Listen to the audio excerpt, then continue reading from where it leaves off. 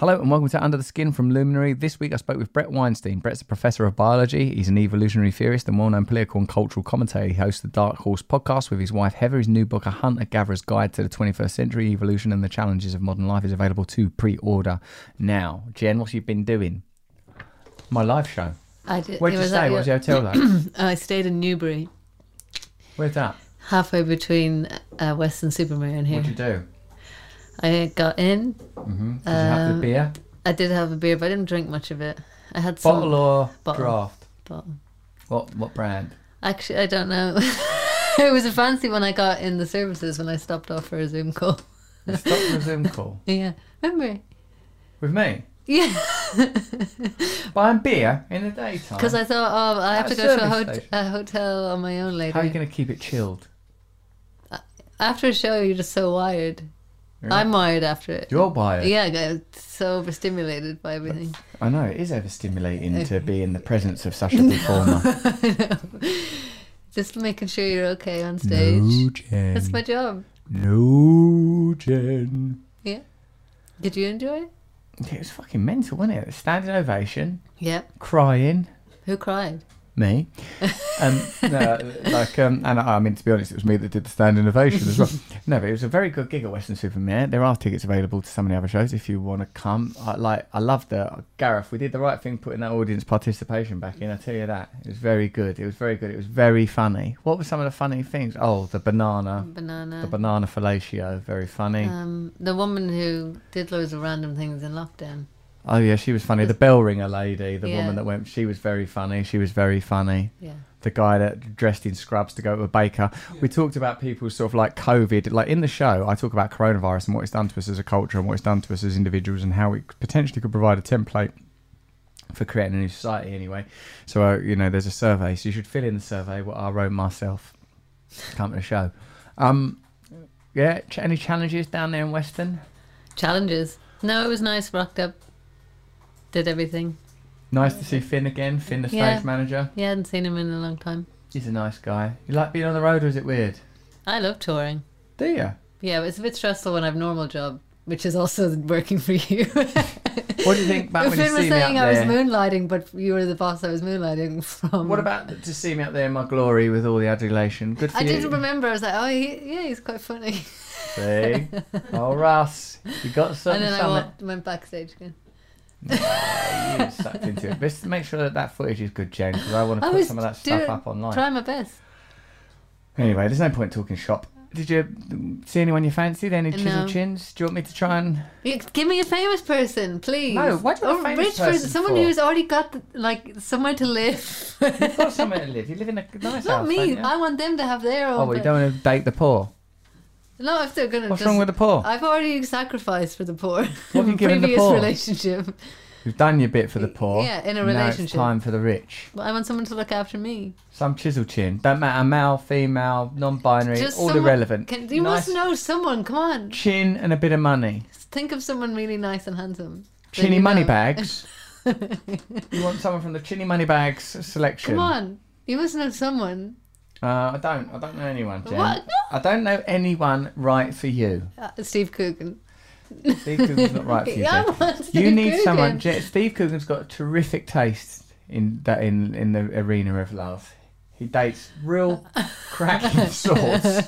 The last thing he needs is to find you prowling about the place, coiling about the place, all tangled up in a net curtain, looking out the window. What have you tangled up in a net curtain? Messing around in his little... He's probably got something he puts his change in. He don't need you... A little bowl. I like the change bowls. You keep your little spindle fingers out the change bowl. Like, it's also the key bowl? Steve would leave his keys on a console in the free. He's got a nice house. There'd be keys go on a console in a different bowl, probably a nice long bowl. And there'd be a mirror by that, a nice mirror, all been done by a proper design company. And then I could come in... putting your dirty little keys, your key round a bit of string for your little shed you live in. Your little twig that opens a divot in a ditch. Hey, I've got a nicer car than you. Jen, I don't define myself by vehicles. Well, why are you picking up my keys? Just to feel... Jen, frankly, Jen, I'm fulfilling the section known as banter decanter. That's all I'm doing. It's a little thing called professionalism. Banter decanter.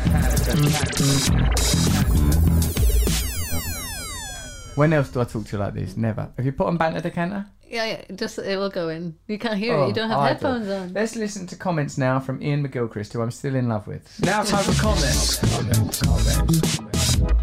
Wild Fig Solutions, great episode. Ian's a genius. Studio to London, brilliant. At Russell Brand. I love McGilchrist's work and was hoping you would have him on your show one day. Left brain, right brain's fascinating topic. Looks like the universe is aligning itself. Sarah.Endipity, like that name. The episode is basically worth the subscription to Luminary. That's how I feel about Dave Chappelle's podcast. And ours, 2 podcasts. Yeah. Listener, right, so thank you for those comments. Did you were you putting a thing for the comments? I will, yeah. Listener shout-outs, Apple reviews. Listener shout-outs.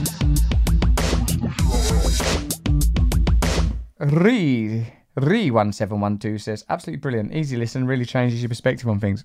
Get on Apple and give us 5 stars. How are you getting on over there, clacky fingers, Alicia? What are you doing? Booking another holiday? How many holidays do you need a year? At least 21 days. She's like Judith Chalmers. This happened when I went on holiday the first time as well. Judith Chalmers.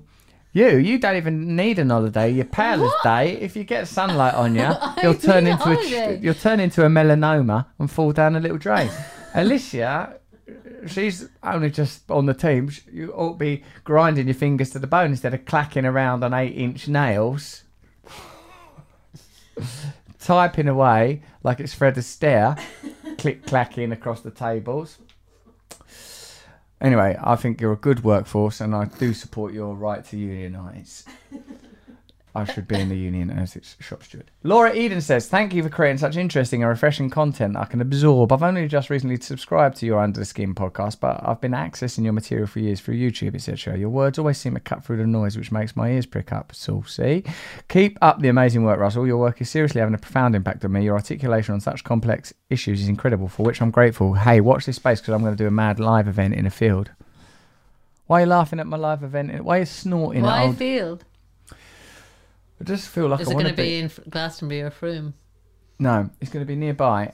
And I'm going to be... What I want is to turn up in the back of the van, the back doors of the van fling open. There I am, old Russ. Someone presents me with a mic. Yeah, I'm sat in the back of the van. It's just a camper van, and I've got a bed bit there, and I'm just perched there, and then there's I reverse out, and then I do my show out the back of the van. What do you think, Jen? Should be pretty straightforward. Yeah, we book the reverse, is it going to be manual? I'm not driving the van, Jen. I'm perched. I thought you reverse up and then you pop out. No, I want, as it reverses, I want, like, as it comes to a halt, I want the doors to fling open and there I am. I don't want, like, I have to come clambering over the passenger seats, getting my little shoesies tangled up in a handbrake. Why a van? I don't know. I've always liked vans. Always. Ever since I was like, the first TV product I'd done was on a van. Was that when that thing happened? Yeah, a thing did happen. I was very drunk and like I air sicked up gin fumes on top of the van, and I was uncooperative. I was mentally unwell. Hey, I've got a new podcast called Above the Noise. I've got a brand new meditation called that. Out now. I'll be releasing a new guided meditation every single Wednesday. Go check it out and let me know what you think. They're getting better and better, these meditations. I'm doing private one-on-one meditations with people. They're all experiencing... Are they planned? No. What do you mean planned? Like, do people know these private one-on-ones are going to happen? I just spring them on them. Are they over the phone? No, could be live, could be all of a sudden. If anyone needs salvation, Russ, he's your fella. Also, live dates. Come and see me do my stand-up show, 33. Tickets are available at russellbrand.com. You should be subscribing to the mailing list by now. You get like videos I don't do anywhere else. You get all sorts of stuff there. And if you've got any mental health issues or any issues really, I'll do my level best to help thee. Won't I, Jen? Try to help you. You've gotten better, haven't you? No. Yes, you have. I think worse. What do you mean? Talk to me about the dark times, Jen. No. On your own bedtime? Is that when it's dark? No, it's the morning. Bed, best time. Shut off brain. Morning, you feel a bit despairing, do you, when you wake up? That's normal, Jen. And then during the day. Get right up out of the bed. Evening. Get right up out of the bed, Jen. No one ever achieved anything being half in and half out of the bed, as Jeff Boycott said. Sign up for my YouTube channels for spiritual videos and political videos. Awakening with Russell Brand, your love. And if you want a free podcast, and thank you for subscribing to this one, Listen to Football is nice. Trying to achieve equality with the annihilation of category is not a successful route. Yes, that's exactly right. We're in the this era where it turns out we were never the boss. Doesn't look like an ideology. What's beneath the surface of people we admire, of the ideas that define our time, the history we are told? And welcome to Russell Brand. Under the Skin. Thanks for coming on Under the Skin, Bret. Thanks for having me. Excited to be here. How are you coping at the moment with, because it's difficult, isn't it? Because even is talking about censorship censored? One doesn't know. It's kind of there's clearly a question that, the kids like to call these things meta, and it is that.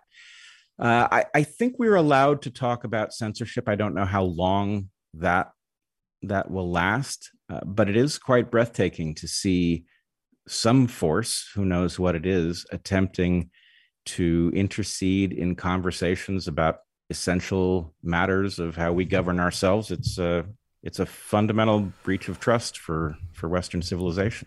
I follow your stuff on YouTube, Dark Horse. I've been following you for ages. Most probably like a lot of people, because you were on Joe Rogan and some of the sort of is it Evergreen, that stuff. I've been following all of that for a while, and I've been following the things that you've been saying about coronavirus, and I felt like it's been, from my personal opinion of that, it was quite balanced and quite circumspect, and at points rather frightening, but I took that to be as a result of the information rather than the manner in which the information was being conveyed, given the kind of contributors you were dealing with and their credentials. So I'm a broadcaster working on the same platforms that you work on, even though this particular podcast is behind a paywall, and I imagine that gives us a degree of safety in some regard, and audio is not so sort of, censored or sensational as the stuff we do on platforms specifically like YouTube. But I am surprised. I'm surprised by what's happened to you, and I wonder how you feel about it emotionally, and your frustration, and what challenges it presents for you. It presents tremendous number of challenges. I think one of the reasons that I'm in the position I'm in is that I'm pretty good at managing the emotional fallout of really spectacular and disheartening events. So, you mentioned Evergreen, and I think a lot of people saw someone navigate a situation that many of them, according to the thousands of pieces of correspondence they sent me, would not have managed well themselves, and they saw somebody deal with it as well as possible, and that set my current course in motion. But I have to say, this is really disheartening, and the implications of our inability to have frank, useful discussions about where we are, and maybe more to the point, the demonization of those who attempt to start those conversations, it suggests something quite bleak about where we're headed. And, we have all of these crises, or crises that threaten to emerge, but the real issue is that those are symptoms of a system that is flawed and that is not honest about the downsides of what it is doing. We have to talk about that. And if we can't talk about that, then our inability to talk about it is the most important issue there is. The only way we get out of this is if we can figure out what a rational course is and attempt to steer it. For obvious reasons, I've tried not to get mired in, or even to some degree proselytize on, comment on some of the pharmacological aspects of what's happening around vaccination. But I have commented on the legislation, regulation, and the kind of enthusiastic uptake by a significant majority of people for their own censorship and their own regulation, and the conceding of their own liberty. And that surprises me, and it surprises me too that, and I guess this is something that has precedence and something that you've been directly involved with, your challenges in academia, or the sort of at least discourse in the environment of academia. What troubles me is we don't seem to be we aren't permitted to have conversations about complicated subjects. Now, what I feel personally is that sort of almost more frightening. That's almost more frightening than anything else. And I think it's clear that over-regulatory societies, are bordering on tyranny, and it feels to me that we're yielding a lot of authority, in addition to what's been happening in the last 10 years as a result of technological advances in surveillance and Patriot Act and all of that. And it seems to me that this, in a sense, is a surprising advance of those kind of ideas. But yet more troubling is the inability to have open conversations and disagree with people. That said, where do you I never would have thought of you as a person that's even on the right. So I don't even know how these labels are getting bandied around. For when people talk about right wing and left wing, I'm getting kind of confused when people talk, for example, about Silicon Valley is communist. I'm pretty sure they're not. I'm pretty sure these are private enterprises that are interested in the free market, or at least a propped up free market. So I'm clearly not on the right, and that's not just my assertion. If I don't take it to be a purely objective or perfect measure, but if I take the political compass test, for example, people will have seen the graphs that emerge from this, where it places you in a 4-quadrant matrix. I come out very far left and quite far what they label somewhat misleadingly libertarian, which is as opposed to authoritarian. And so what that means is I place an incredibly high value on liberty and self-determination, but I also am strongly progressive. I believe that we have very serious problems, and that actually, the way I usually put it is I am a reluctant radical, because radicalism itself is dangerous. And I'm not enthusiastic about being radical, but I think nothing short of radical change can actually pull us out of the subtle nosedive that we find ourselves in, which you have identified the core reason for it, which is we are not even allowed to have an open discussion about where we are and what it means. I'm astonished that this happened, and I'm astonished that there's no resistance, and I'm kind of surprised by I would have always assumed that I was a person on the left, other than like you, a kind of what would be referred to as a libertarian sort of streak or bent or persuasion. And for me, that's always meant I just want to be left alone. I don't want people telling me what to do. But that's never for me been accompanied, well, God, psychologically it probably has been, with kind of selfishness and stuff. But my morality and my personal ethics and what I strive for is a community-based, autonomous, respectful, progressive, independent community democracy is what I feel like would be an interesting development. What I feel like we found ourselves in is an authoritarian, puritanical, centralized, dominant, censorial tyranny that isn't even. I mean, at least when it happened in the last century, they wore badges. And there were flags, and it was pretty clear that something was up from the graphic design. Now, yes, the goose stepping was a strong indicator that something was amiss. Hello, this doesn't seem to be about freedom. You're all wearing the same shoes. No, I agree with you about this entirely. And, I've done a lot of thinking, and I have a certain number of tools for trying to parse these things so people can get better resolution on it. One thing that I think is very important is the recognition that there are really two ways to define liberty. And if you define liberty as simple freedom to do whatever you want, it does not maximize the amount of actual freedom that people enjoy. That actually freedom, what I would call realized freedom or realized liberty, is the ability to act on your freedoms. So a society that truly liberates the largest number of people would be one that had solved their other problems, right? You're not really liberated if you're struggling to make ends meet, if you're living in fear of being wiped out by a healthcare crisis, for example. So a society that sought to truly liberate people would not be a fully unregulated society. And that, I think, is the question. When we are looking at regulatory schemes or regulations, we have to ask ourselves, is this one that enhances our liberty or retards it? So to take one example, if you think about air travel is as thoroughly regulated as any normal activity, right? I mean, from the moment you step in the airport, you're highly regulated, as is every aspect of the operation of the airplane and the airport itself. What is the effect of that?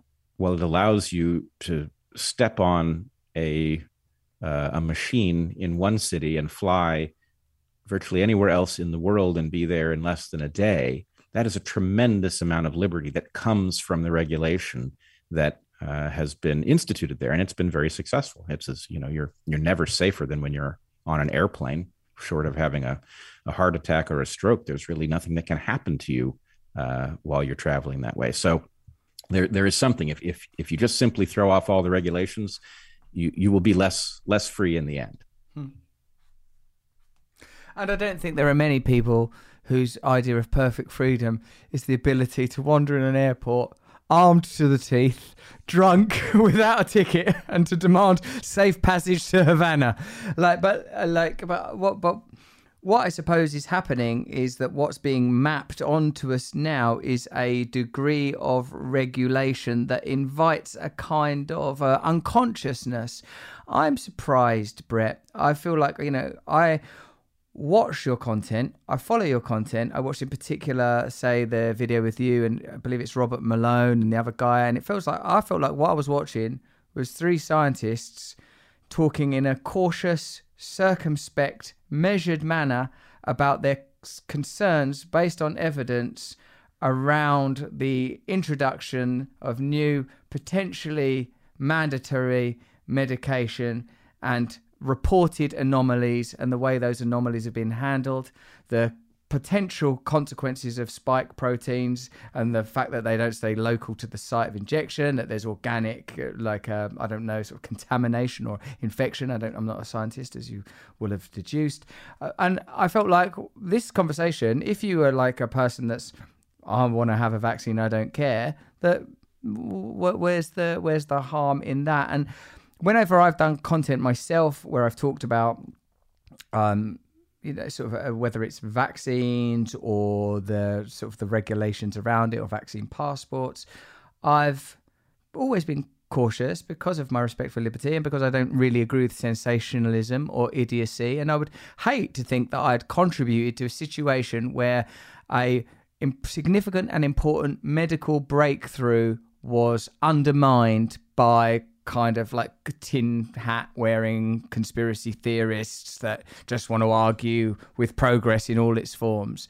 That's really not where I see myself, but that's also not where I feel like we've been. You don't need to spend too long on YouTube to see that people are saying some pretty wacky stuff. And I feel like, there's all sorts of ideas that I'm open to, Bret, but unless someone says to me, here's some evidence for it, I go, that's a nice theory and it's baroque and it's colourful. And I can see how that fits in with, Jungian archetypes and ideas about myths and fear around power. But I'd like to see a paper trail. And for me, usually what I look at is, does the state benefit from this because it gives them more power?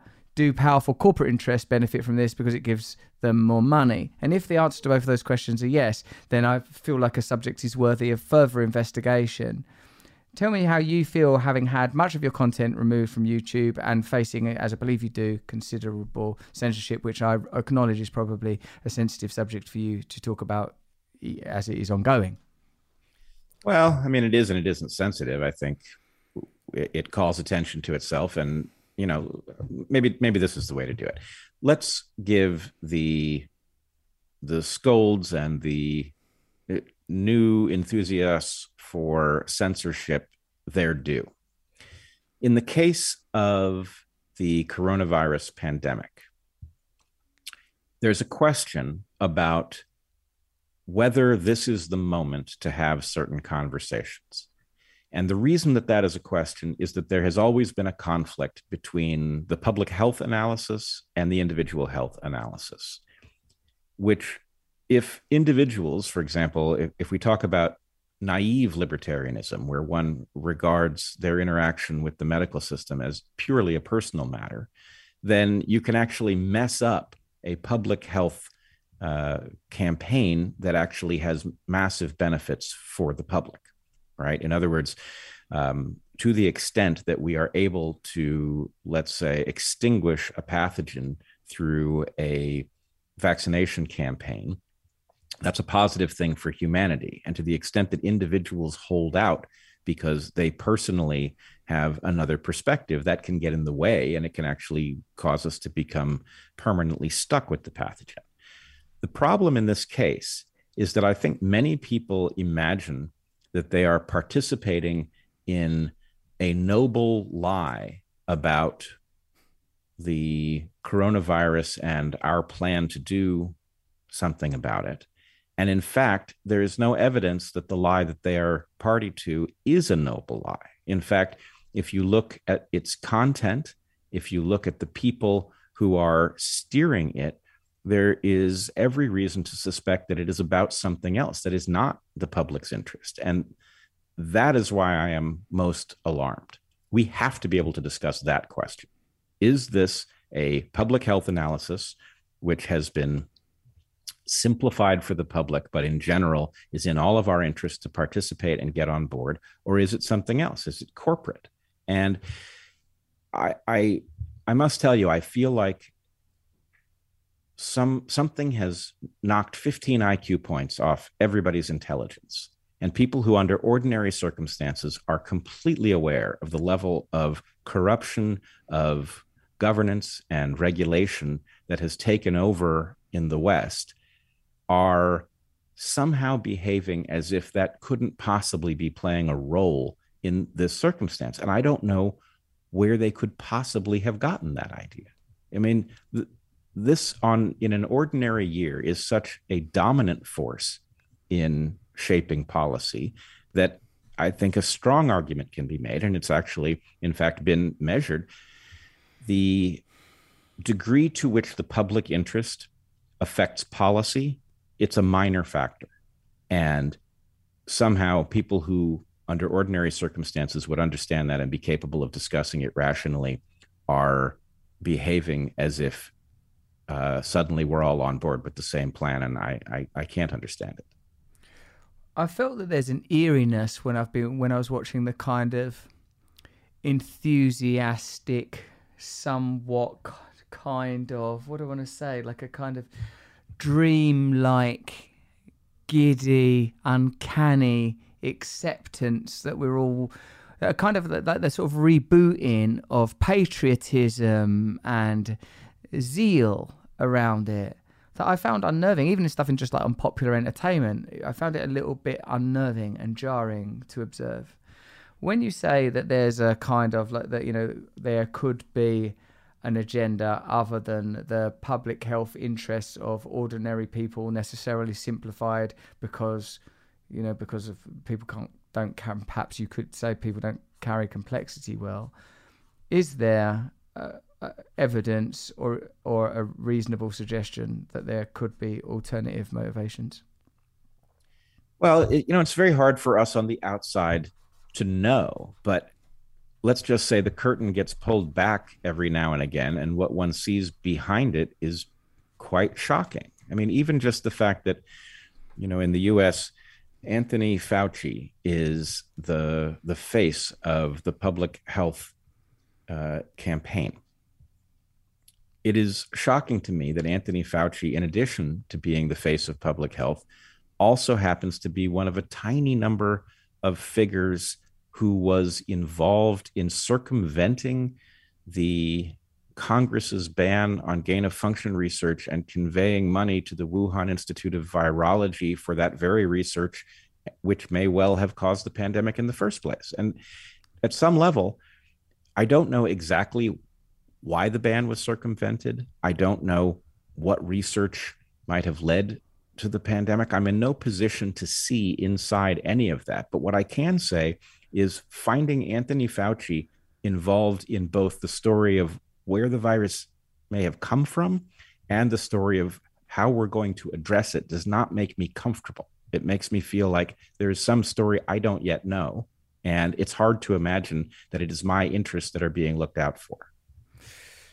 It's troubling, isn't it? And it seems even like over the last few days, it's come out that the virus was present and detected in Wuhan as early as September 2019, and there went to considerable effort to suppress that information. And I suppose even if you take out the particular details of this enormous story, as you said earlier, Bret, look at our ordinary understanding of our relationships between the corporate state and the population, and how frequently corporate and financial interests are placed ahead of the interests of people. In a way, do you think, Bret, that the reluctance to entertain the evident complexity of this story is due in part to that if you do entertain it, you start to unravel the necessary illusion of a degree of trust in the state, that it's not easy to say, hold on a minute, why the guy that's involved in the research and the potential errors that led to the pandemic in the first place is guiding public health on the matter. That wasn't initially, we've seen in Congress him talking around Paul and denying that, and then the information slowly becoming like that is sort of, for a lot of people, kind of unbearable and easier. It's easier to stay in a marriage that looks like it might be creaking desperately towards an abyss rather than face life alone, like a fatherless future. Like, oh my God, God is dead. Our ethics are dead. Is it that, Bret? We can't handle the truth. We can't handle the truth. Some of us can handle the truth, and some of us have been attempting to call attention to, I don't want to say the truth. That's obviously, intentionally glib, but some of us have been attempting to call attention to the contradictions and their obvious implication. And what's more, this isn't, a pre-industrial society. The corruption of our governance structures is putting us in rather immediate jeopardy. But the problem is, I think you've picked the right analogy. I was thinking of something very similar. The person who blinds themselves to what's going on in their relationship, for example, because the prospect of facing a breakup and life alone is just too unthinkable. And so they convince themselves that it's not that what is in front of them is not in fact there. And I think this is right too, that people have been, I think I wouldn't say they've been rightly scared of the coronavirus. In many ways, their fears have been misplaced, but there is ample reason to be afraid of the coronavirus, as Heather and I have been saying since very early in the pandemic. It's a very frightening pathogen, even if it's not an especially deadly one. So people they've had their fears revved up. It's been used to manipulate them. Many imagine that the manipulation is a natural part of a rational response.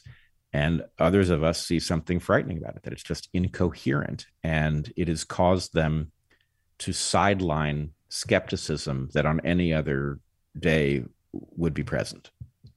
Do you apply the skepticism sometimes to the side of the argument that appears to make most sense to you? Because sometimes I feel, because I'm in a complex position in that, look, I've been around in the public eye for a while, and even in the limited spheres of sort of celebrity tittle-tattle, endured controversy, endured sort of attempts at public shaming. And I've been through that a few times, a surprising amount given that I'm not a politician. I'm not, it's happened a lot, 4 times, maybe 5.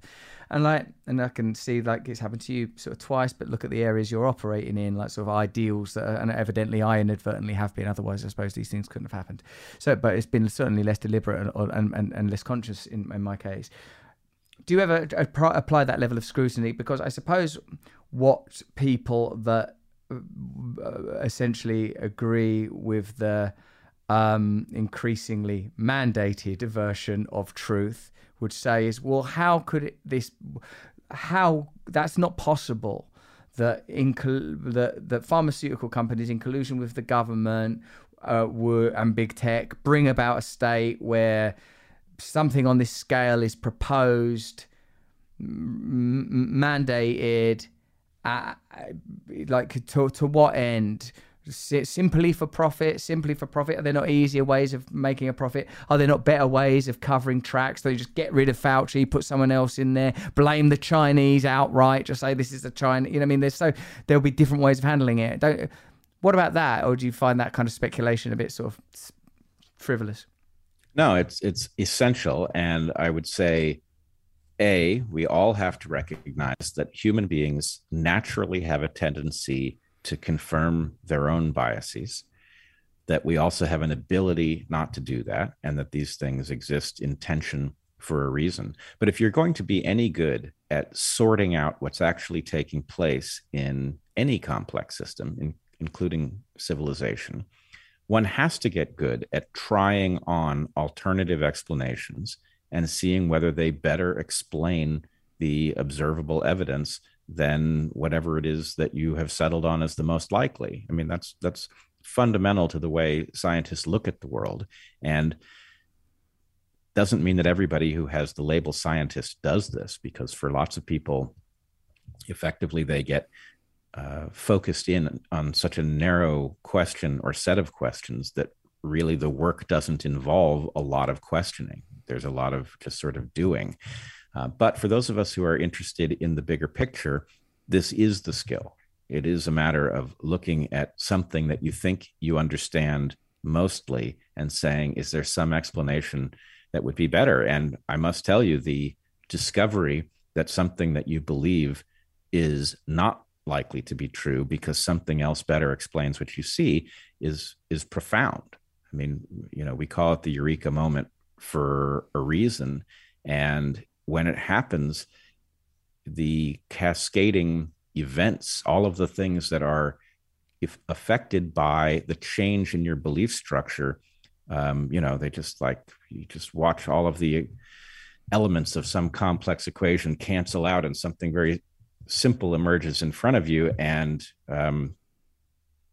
if you've had it happen, it's very meaningful. So yeah, I'm constantly checking with alternative explanations, including the explanations that my worst critics point at me. I don't love it. I often think my worst critics are just simply motivated by a destructive impulse, but one has to check, because, even somebody being a jerk doesn't mean they're wrong.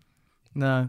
Is it like, as an evolutionary biologist or elsewhere in your life, perhaps spiritually or emotionally, have you experienced anything like that eureka moment? Have you been able to alter your perspective of yourself or of reality, either scientifically or, as I say, emotionally? Yeah, I know just what you're asking. I wonder what you'll think of the answer. So I have come to, I certainly want, in some sense, to be a spiritual person because of the way people speak about it. And I find at 52 years old that I'm about the least spiritual person on earth, which I have come to accept.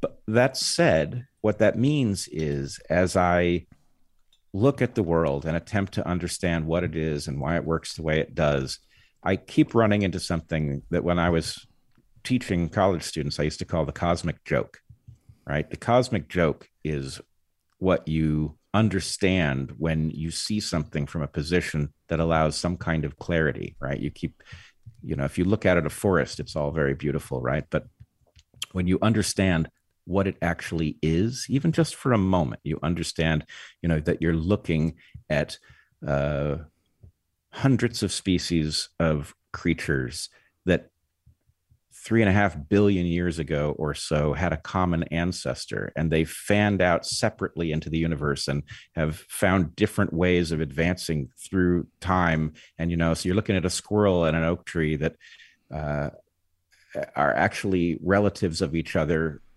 That's kind of deep, right, when you see it. So the other way to look at it is to say that I keep, when I do my work well, when I do the evolutionary theory well, and I extrapolate to what it means for how one ought to live a life, I often land on something that sounds to me very much like Buddhism, right? And so I'm not a Buddhist. I didn't study it. I'm not looking for Buddhism in the world, but I do find that an analytical approach, maybe even a pathologically analytical approach, lands on formulations that sound an awful lot like it. And that has a meaning to me. When you talk about looking at a sort of a complex biological system, particularly in this case a forest, and seeing the hundreds of life forms and the various ways that the challenges presented by survival have been tackled, and noting that they come from necessarily from a single point of origin. And for me, when I hear you say that, I hear the kind of the implication of telos, of a kind of purpose beyond language, actually, something that can't be symbolically represented or understood through signifiers, but nonetheless tells a kind of story. That's one way I understand it, the idea of purpose, intention, but just by virtue of the fact of the isness. Secondarily, this idea of time, when dealing with boundless time, it's almost as if it were happening simultaneously, almost as if it is all happening at once, as if it all could be by the mind of God, by a mind beyond time. It would just be like watching water spill, just like an event that's happening instantaneously for all its apparent complexity from our position of scale. We're not scaled only by dimension, we are temporally scaled. And the brilliant English writer Robert Macfarlane, who's sort of like a mountaineer and travel writer and literary professor, I think, like sort of in his book talks about going sort of into various underlands and cave spaces, and talked about like sort of being startled when in a cave at looking at some, like what he took to be a falling rock, and realised, oh no, it's attached to the ceiling, but it is indeed falling over time, and over time the mountains move towards the sea. And I can see that in the sort of the complexity of your understanding of evolutionary, you can sort of get a glimpse of something that might be understood as the mind of God. And to my original point, that when I talk about spirituality, much of that for me is about values and the willingness to sacrifice personal comfort, say, for something you believe in, is a spiritual value, and is to me an indication of faith, a belief that there are where else do you derive principles from? What is truth? Why is truth valuable? Even if you are a sort of a secular humanitarian, from where is your humanitarianism derived? Why not nihilism? Why not hedonism? Why not suicide right now? And for me, all of this is a sort of various presentations of divinity and the sacred speaking to us in a manner that exceeds language and is beyond language. That's beautiful. I wish I had been taking notes, because there are about 20 points in there that really need a deeper dive. One thing I would say is, you mentioned that there's this question about, can you handle the truth? And there's one interpretation of that. If you look at the simple description of how the universe actually works, as well as we can paint that picture at the moment, we literally can't handle the truth. A normal mind does not fathom it. We've been struggling with quantum mechanics and can't manage to wrap our minds around it, which it's obviously happening, or something that causes us to see quantum mechanics is happening, but our minds don't make good sense of it. And so what we do instead is we build models that aren't, so I call these things literally false, metaphorically true. And that can encompass anything. It can encompass, let's say, Newtonian mechanics, which is literally not right, but it's so good for almost all purposes that you can live a life based on the fiction of Newtonian mechanics and succeed beautifully.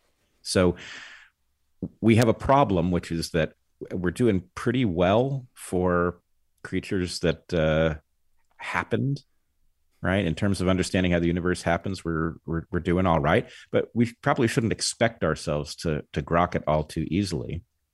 And the process of figuring out, so what I'm really getting at is this: when you talk about meaning and purpose, I think this is one you can see pretty clearly if you want to.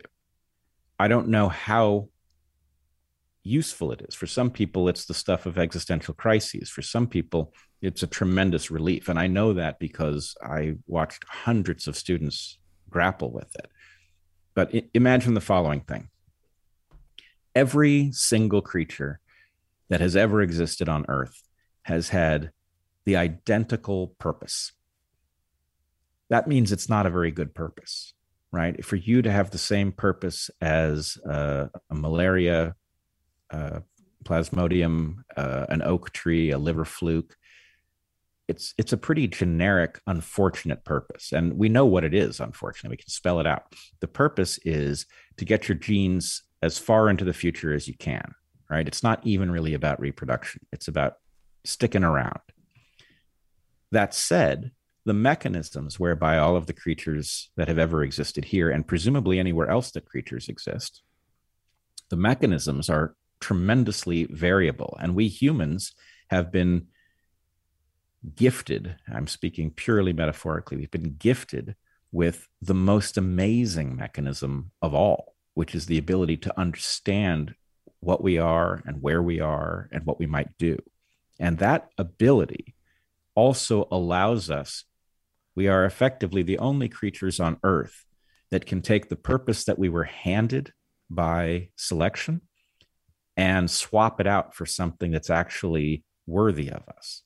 And my sense is, to the extent that I am a guy who believes ultimately, even if we were to get a grasp on where we are and be very successful as people and put our differences aside and survive indefinitely, ultimately there's nothing we can do about the collapse of the universe. So ultimately this is futile no matter what we do. But that also gives us an opportunity, just in the same way that our own death gives meaning to our life. The fact that we know this doesn't last forever allows us to make use of the time we have. We could do the same thing as a species. And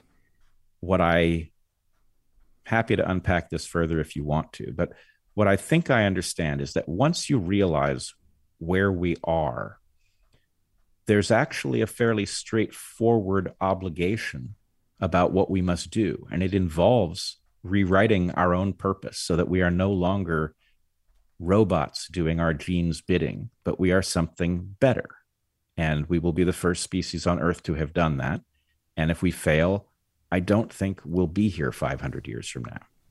What do we do about consciousness, though, Bret, in this description, where we can't understand how sort of through this increasing complexity, the inadvertent side effect of consciousness arises, and that consciousness itself becomes obviously what defines and indeed entirely is our experience. When we talk about the collapse of the universe, we're talking only about the necessary collapse of the material mechanical universe. We're not talking about the collapse of consciousness, unless of course you believe, as I obviously understand that you do, that consciousness is a byproduct of material biological evolution, whereas what I believe is a wacky religious type, that consciousness precedes matter and is panpsychically present, was always present, and I hasten to add, not in a hopelessly cod way.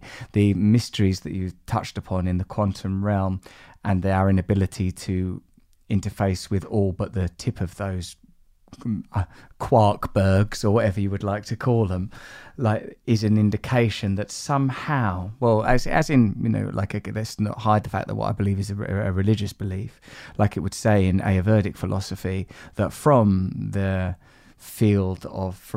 infinite field, or the unified field, emerges all phenomena, emerges all material, emerges all forms of vibration, all forms of expression. Like you said earlier in your analogy of or description of the complexity of a forest, all emerging from oneness.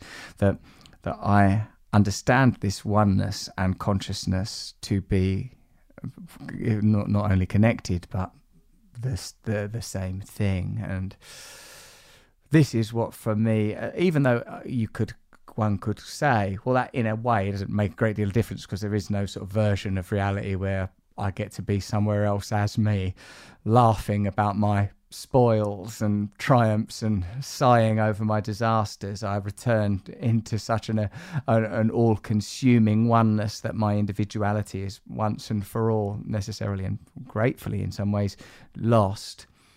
It still, for me, provides something beyond the mechanisms, and I do not, again, I suppose as a scientist, this is perhaps an area that's difficult for you to pontificate upon.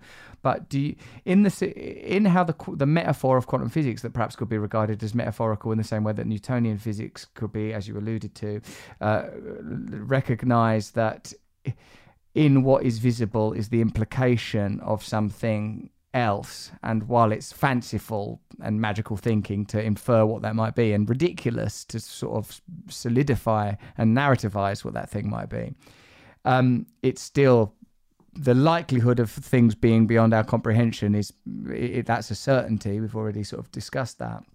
And if I add to the mystery of consciousness, the veracity of love, the veracity of community, the sort of continual imprinting of certain identifiable, recognizable cultural patterns that recur sort of mythically and theologically, do these not point to at least the potential for something beyond the sort of rudimentary mechanics in all their glorious complexity?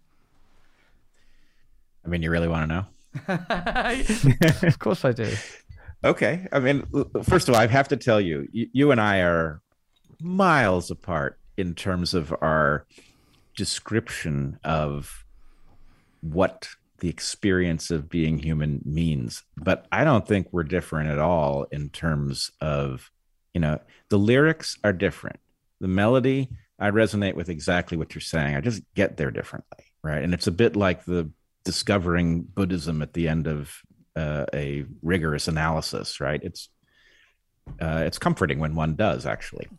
But I think the problem is that if we want, we can take the lovely thing that you've just said and point out all the reasons that it's unlikely to be true in some narrow sense. But that's kind of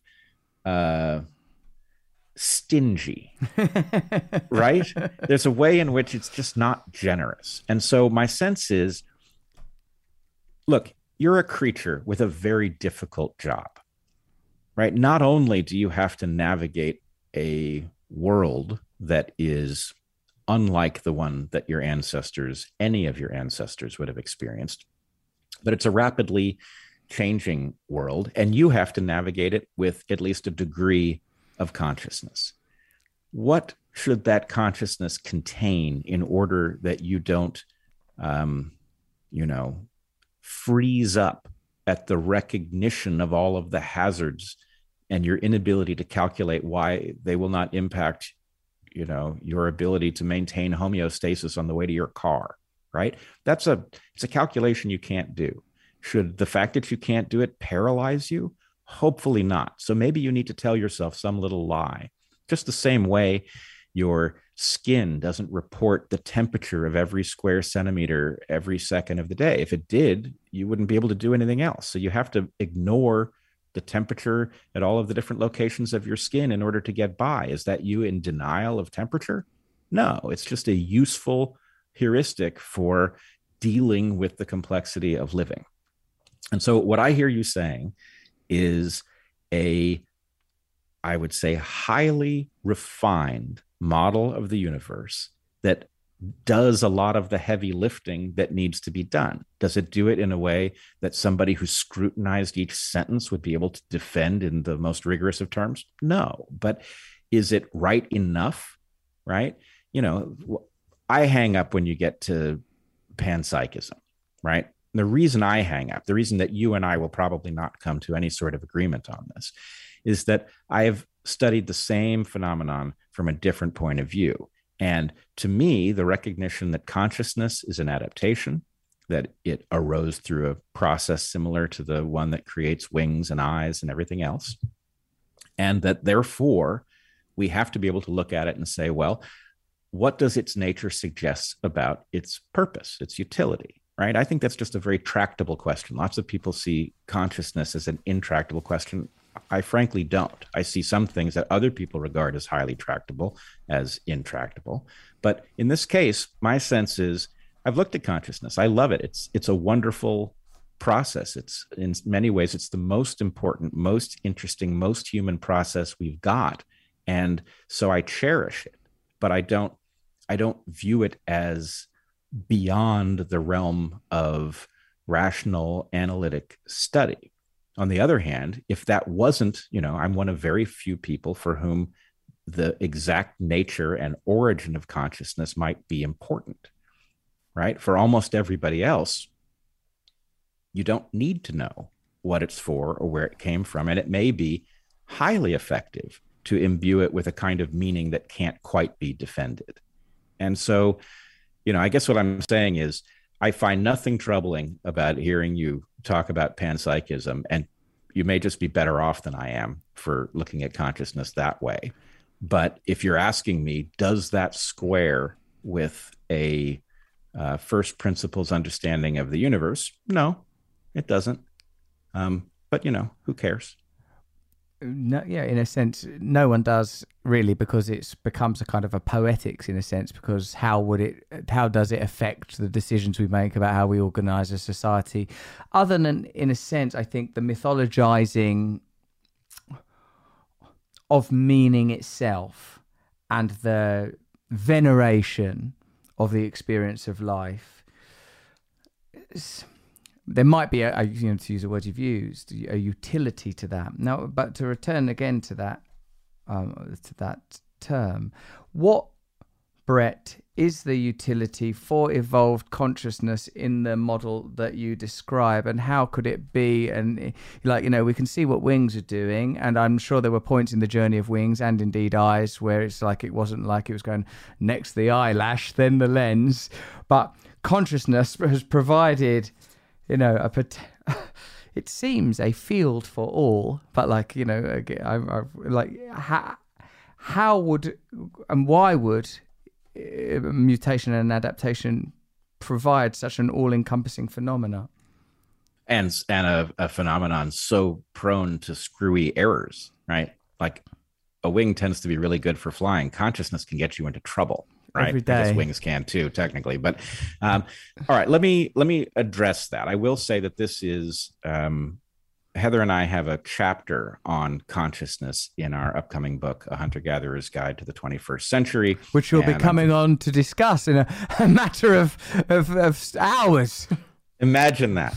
So anyway, that will be marvelous, and we should revisit this with Heather present. But so I want to make 2 points.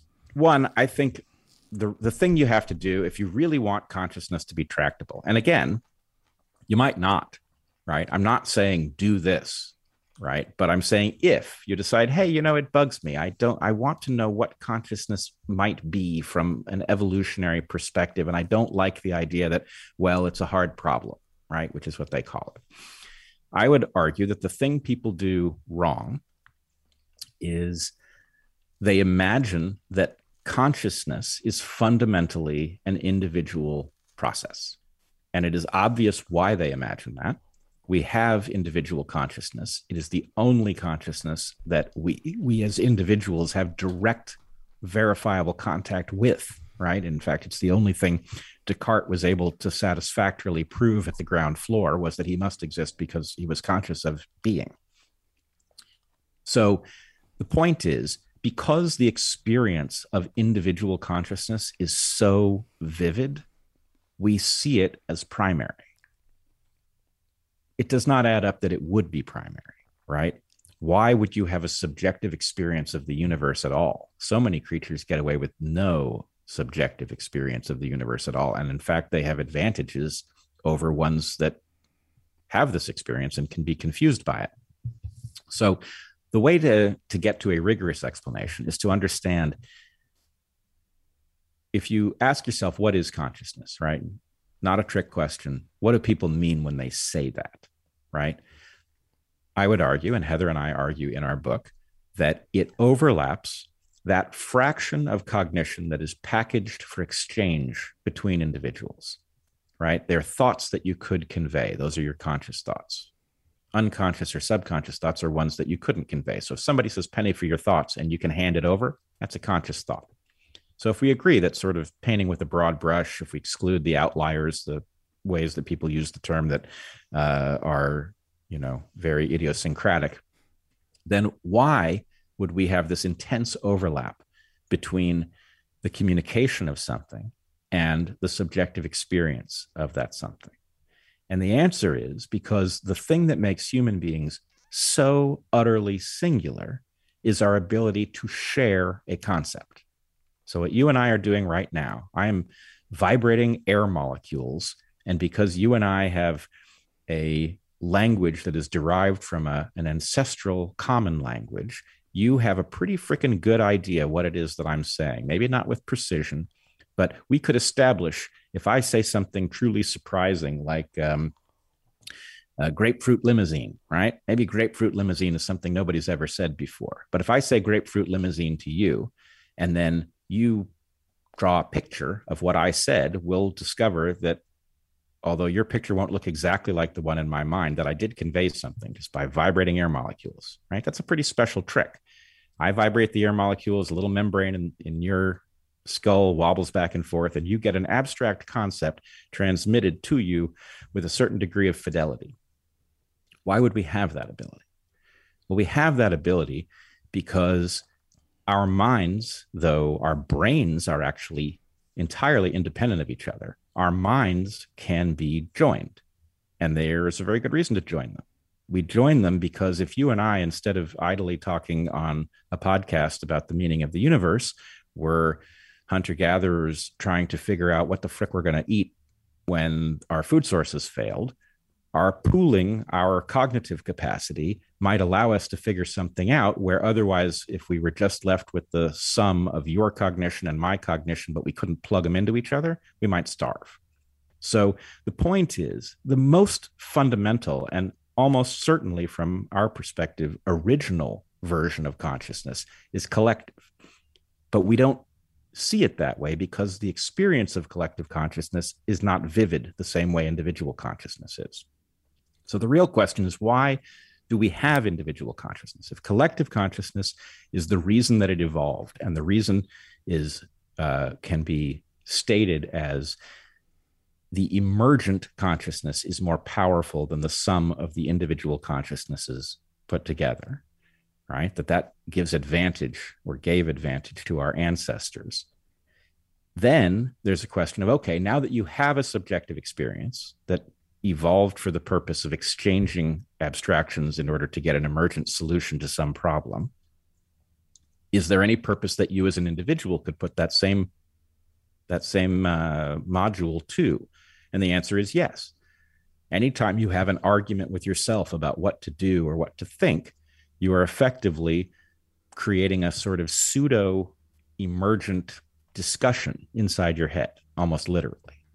And that also has a value. I mean, who amongst us has not talked themselves into something or out of something, either to their benefit or sometimes to their detriment? But basic point is, if you understand that consciousness probably started as a collective activity and then individual consciousness evolved on top of that, it makes a lot of sense. It's not a hard problem. The collective component is what I find most fascinating, and for me at least, given that this is how I see it, Bret, however advanced we are in a particular discipline, we are dealing ultimately in the amplification of sensory information that is native sensory information, sight, sound, whatever. I believe beyond the instrumental faculty that we are granted as a species are different strata of data that are available, not directly perceptible due to the limitations of the dashboard of instruments available to us, but occasionally glimpsed, sometimes in circumstances that we might regard as paranormal or supernatural. And for me, they too pertain to this idea of a collective consciousness of which our individual experience is a kind of point of attention. There's a sort of Ayurvedic myth or allegory of, maybe you know it because of the extent of your studies, known as Indra's net. That Indra's net is cast across all phenomena, known and unknown, and at the point where the threads cross, there is a jewel. For me, I regard consciousness as expressed through humanity but present beyond humanity. And of course, the idea that this can't be proven, in a sense, is just on that massive pile of other things that can't be proven either because of the limitations of our senses. And here is where I would try to somehow circuitously tether, fractally, if as is necessary, the two parts of our conversation. The initial one, the vehement intention to control a cultural myth in order to dominate resources, to dominate attention, to dominate the nature of reality, and the attempt to posit that reality can never be dominated and controlled. It is too vast. There are too many potential realities that could be imagined into being at any point, because we are connected to something limitless that has purpose and meaning and power that goes beyond the perpetuation of molecular data through time, in itself a potential animalistic interpretation of something that perhaps could not be enshrined so simply, again, if we were to have access to an intelligence just 1% evolved to where we are, let alone 5 or 10%, as like Neil deGrasse Tyson came on here and memorably said that, in that 2% difference between us and chimps, or culture or architecture or glory or God or really, and to envisage 2% beyond. I'm not like stuck on a mystery, that it needs to be a particular type of elves in a particular type of bejeweled gown. I'm just like want us to hold space for the possibility of the limitless and how that might impact us, and even a rather, sort of oddly, what do I say? Sort of inappropriate to regard Buddhism as sort of stoic. Let's just say sort of somewhat ascetic and mythically disciplined ideology like Buddhism, still, even in like spite of its sort of the comfortable denial of a sort of a central parental force, still says, reincarnation, that consciousness itself seems to be actualizing itself through different individuals, and that the thing that I most agreed with, that resonated most with me, that you said, was that we construct and mimic the kind of tribal communications that would have been necessary within the confines of our own imagination as a sort of as a component part of our persona, the persona we present, the persona that we feel, both kind of born of the tension of this practical skill set to consider and communicate. All of these, though, for me, feel like fragments of something sort of far greater. But you recognize it, and I certainly do, the impossibility of my task, because I am advocating for mystery. I'm advocating for the unknowable and the indefinable to an evolutionary biologist. No. Am I correct that neither of us has taken hallucinogenic drugs before this conversation? I'm just drinking some psilocybin. All right. Okay, that explains it. I took, I'm in recovery, so I've not had any drugs at all for like sort of 18 and a half years. And prior to that, I did I was a kid, so I took sort of hallucinogens then. So I'd love to hear your evolutionarily, your perspective on that. Well, no, I just think we've arrived at a state that a really good trip might contain. I'm loving the conversation because, I hear your caution in saying things that, some part of you intuits can't be defended if I was going to go after you on them. On the other hand, what you're really saying is, I think these things that probably can't be defended deserve a defense of some other kind. And I wholeheartedly agree. In fact, one of the things that I think is very important when people, this is true when you come from different cultures, or even just if you come from different fields or different philosophies, you can exchange information with anybody with whom you share a language. But it takes time to understand the language is really in some ways a crude conduit, and one has to figure out how the other person's mind works before you can even evaluate whether what they're saying makes sense, because they are in effect speaking their own version of the language. And so I hear in what you're saying something that I resonate with all too easily. In fact, I already described it. The cosmic joke is a question of glimpsing the larger truth of, for me, biology or society or cosmology. That's about the best you can ever do, right?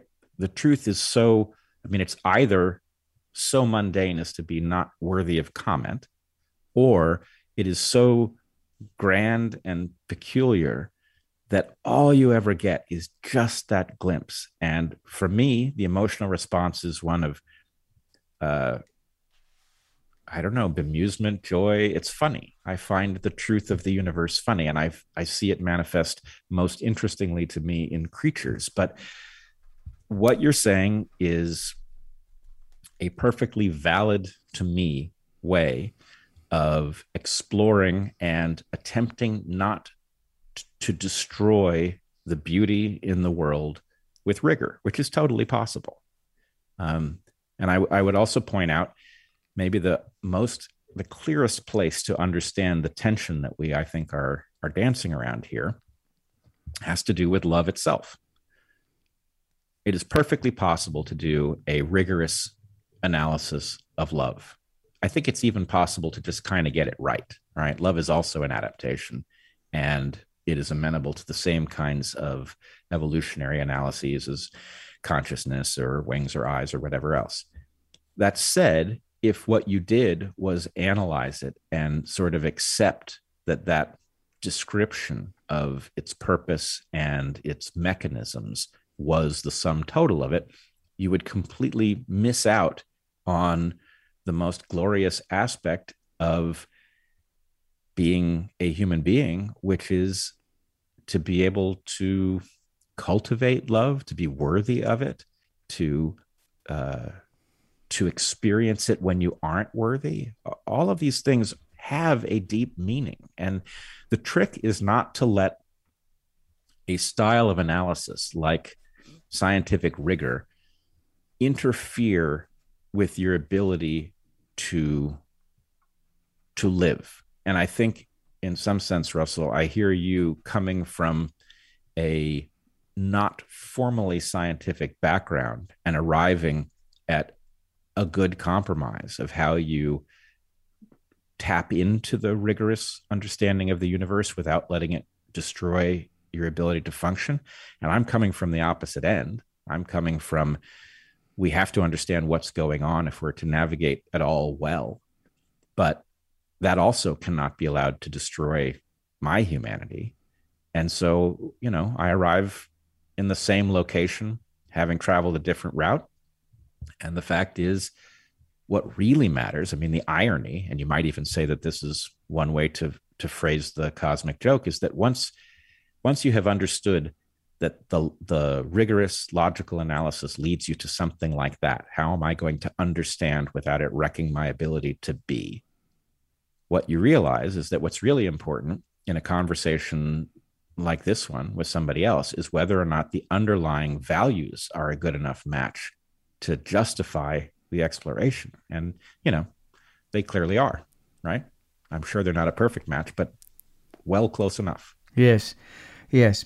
And from a philological perspective, and so purely essentially from a perspective of, linguistics, that the term love under analysis mostly yields the concept union.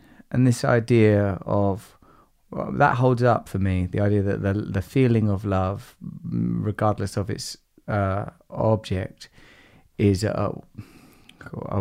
for me suggests a kind of oneness, that there is a connection, that there are unknowable shared values and the connections, that all is not utility, that there is some coming together as well as coming apart, expressing itself across time. And where you feel this humor, this the figure of the trickster at play, in the dance of nature. This is something that I have a good relationship with the trickster energy and the spirit of chaos. It uses me sometimes against what I would say my better judgment, and occasionally it seems like against my will, and it's present with me. But like the other way that I interface with the mystery and sometimes these facts is awe. That I feel sometimes awe. Sometimes I feel like the humor and the joy and the glory and the play of reality, and it's the fact that it is unknowable and can't ever be encased in language. But sometimes there is something sort of close to terror, and sometimes something close to absolute wonder. And what I feel like has happened as a result, because this would be my. And perhaps this is not something you would agree with, but I feel like the dominant culture is, I believe, resourced by scientific materialism. I think that's the underlying ideology, and I think that the conclusions. Yeah, I'm glad that gave you a few glances around to see if that you were going to agree with it or dismantle it or where you were going to go with it. But for me, what I see playing out in culture, in the systems we create, in the way that society is controlled and governed, where power resides, this is what we do rationally, materially. We are individuals. Life is finite. Accrue resources. I feel that is the rubric. That is the centripetal idea from which reality currently flows. I think the point where scientific rationalism was required, I think it did its job. I think it undid the dogmas of the church, the domination of the Roman Empire, But now I feel that what has happened is that we have been stripped of mystery, and we are using a tool to describe things, in an area that it can't function, and it can never function. And not that the science should abandon ship. But what I feel like is we need to re-engage with reverence and the sacred, not in order to serve dogma and to centralize power in the hands of but so that people can be here and participate in systems in meaningful ways. But again, returning to some of the stuff we're talking about at the beginning of our chat. Well, I think you're really going to like our book. We deal very directly with the sacred and its meaning. And I would say, don't judge what you're calling scientific materialism too early, because what you're really looking at is an intermediate stage. We are basically in an adolescent stage of science, and it's not very healthy. We lean far too heavily on reductionism, and we don't do synthesis very well at all, very much to our detriment. No. And the fact is, we can do this better. And I think if we do this better, we will arrive at something that will not do violence to the kind of meaning that you're discussing. But at the moment, you're right, that effectively we have harnessed science to the same plow that evolution has inflicted on every creature. This is what I was getting at before, that if your purpose is the same purpose as a virus, then it's not a good purpose. And that purpose is about limited resources and the hoarding of them. And this is where, if humanity comes to understand that just as mindlessly acquiring more money at the expense of everything else does not leave a person fulfilled, if we do this societally, if we continue to battle one lineage against another in an attempt to capture resources and deny them to our competitors, A, this is going to be a very short ride with the current technology, and B, we will deny ourselves what we might have had instead, which is a world in which we decide to sideline that competition for something much better. Now, you can't do that naively. And one of the things I worry about on the left, even the rational left, is that we must not flirt with utopianism. Utopias I have said many times, probably the worst idea humans ever had. And every time somebody comes up with some version of utopia that they'd like to instantiate, they create something that typically ends in some kind of atrocity. So we must not do that. But in recognizing that the mission that selection has built us for is not an honorable mission and that we are capable of better, we could build a system that did liberate people and did facilitate their pursuit of meaning and beauty and compassion and love and those things. That's not a utopian dream. That's actually the rational thing to do once you've glimpsed the cosmic joke and understood what it implies about where we are. We have a gift, right? We are here on a planet that we have done terrible things to, but it remains beautiful. There's still plenty to save. The descendants that will replace us have rights that are not spoken for properly in our systems of government. Even the best systems, the democratic systems, do not properly honor the rights of those who will live in the future. So we have to somehow integrate their well-being into our governance structures. But if we do it, we could free ourselves from the mindless purpose that brought us to this point 3.5 billion plus years into our evolution, and we could go forward doing something much better. And it would involve a kind of synthetic worldview rather than a reductionist one. It would involve recognizing what the tool of science is for and to what ends it should not be put. It would involve the recognition that markets are a double-edged sword, that they do certain things beautifully, better than any other mechanism, and they do great violence to us if we leave them to their own devices. All right, all of these things are comprehensible from here, but we're so busy playing the game that you were pointing out, the resource capture game, that in some sense we're going to miss our opportunity to move into our next evolutionary phase, and for no good reason whatsoever.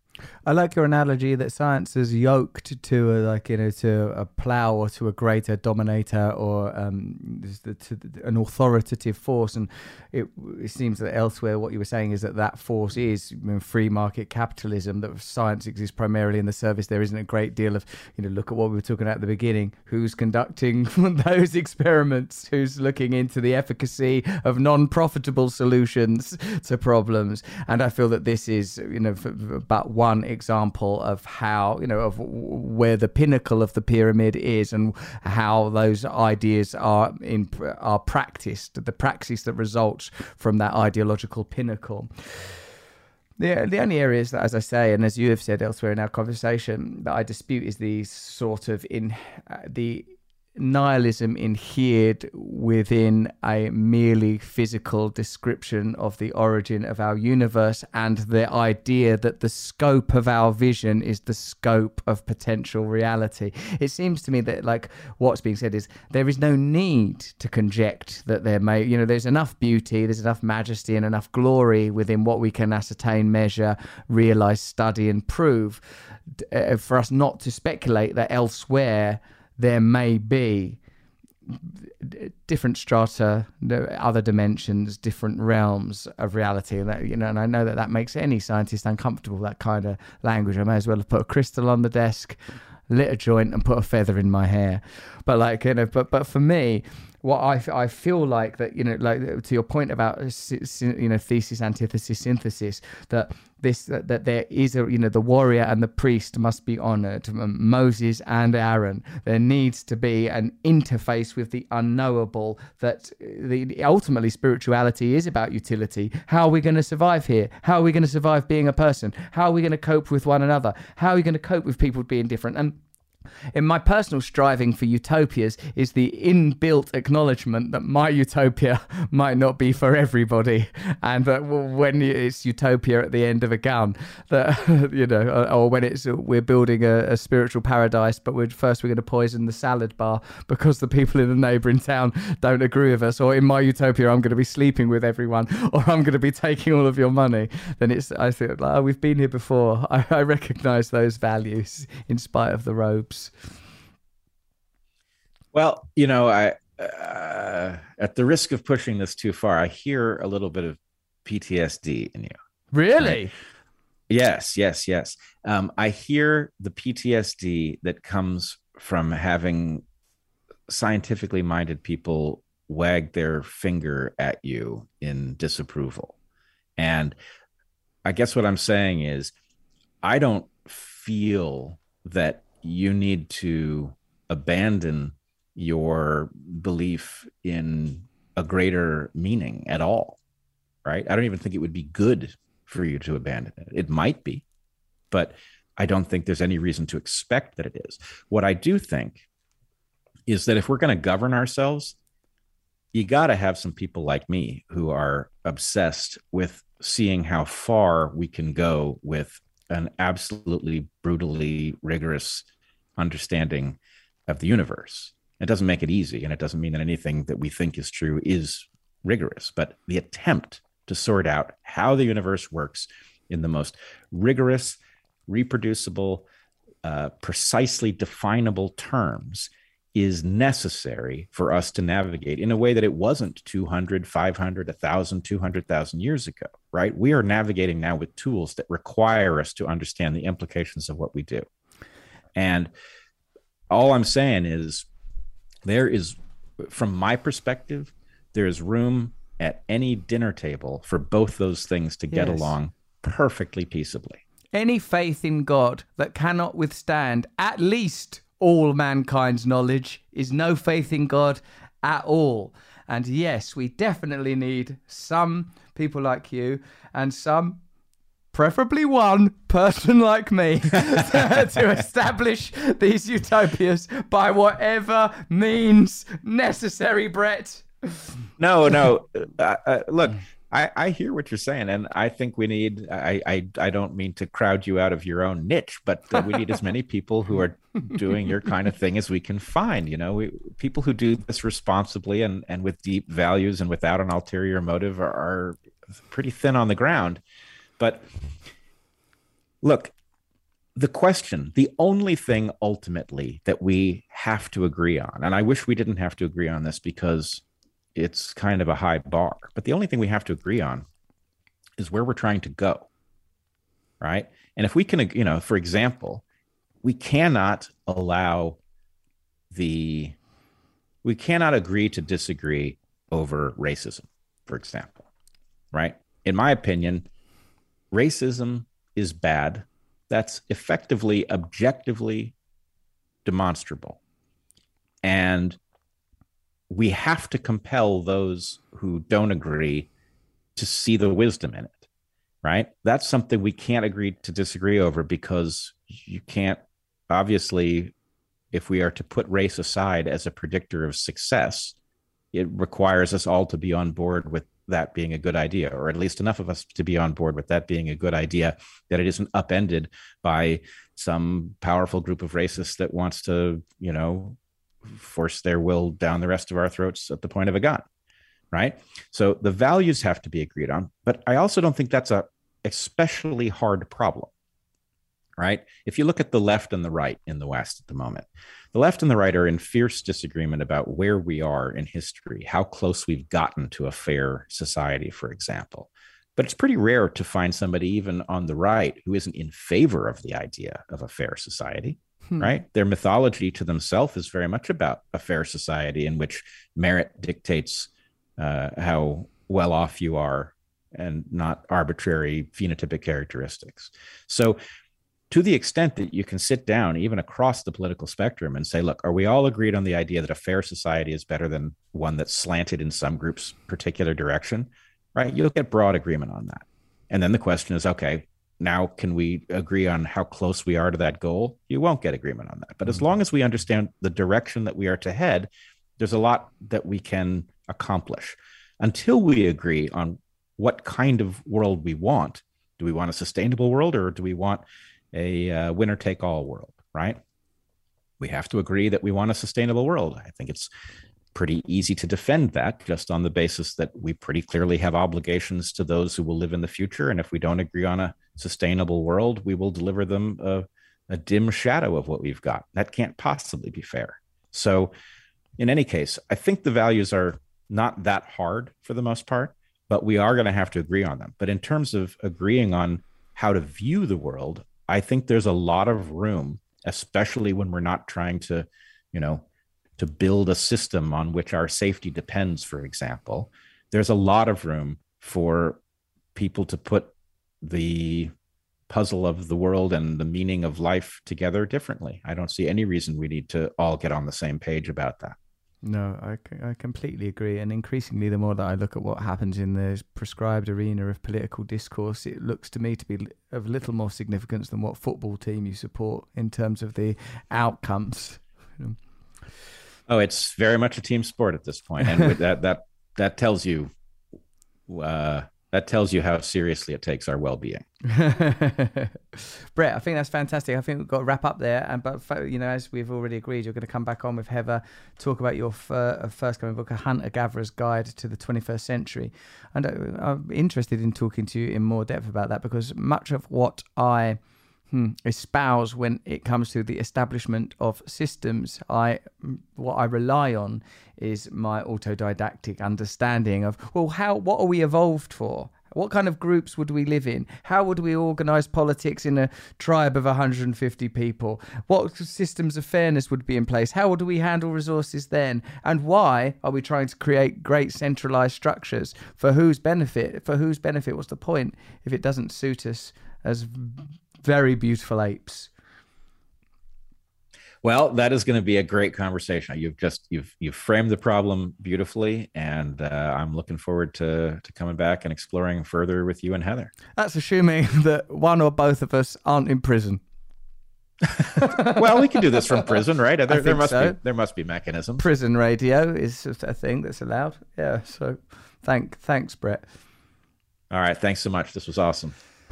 Thank you for listening to Under Skin with Bret Weinstein. Let me know you're for it on Instagram. Tag me at Russell Brand or tweet me at Rusty Rockets with the hashtag Under the Skin. Come and see me on tour. Go to russellbrand.com to find out when. If you want to listen to my Audible original Revelation, you still can. Above the Noise, do a meditation. Just click over and do that now. Chill yourself right out. Sign up to my community list. And if you enjoyed this with chat with Bret, why don't you listen to Jordan Peterson? Why? It's the intellectual dark web people. Intellectual dark web folk. You know who for sure that you make the world broke. Jordan Peterson and Sam Harris. Mm-hmm. Good choices. Keep checking my YouTube channel for new videos, and thank you for listening to Under the Skin from Luminary. Thank you for listening to Under the Skin. Goodbye. Listening to Under the Skin with Russell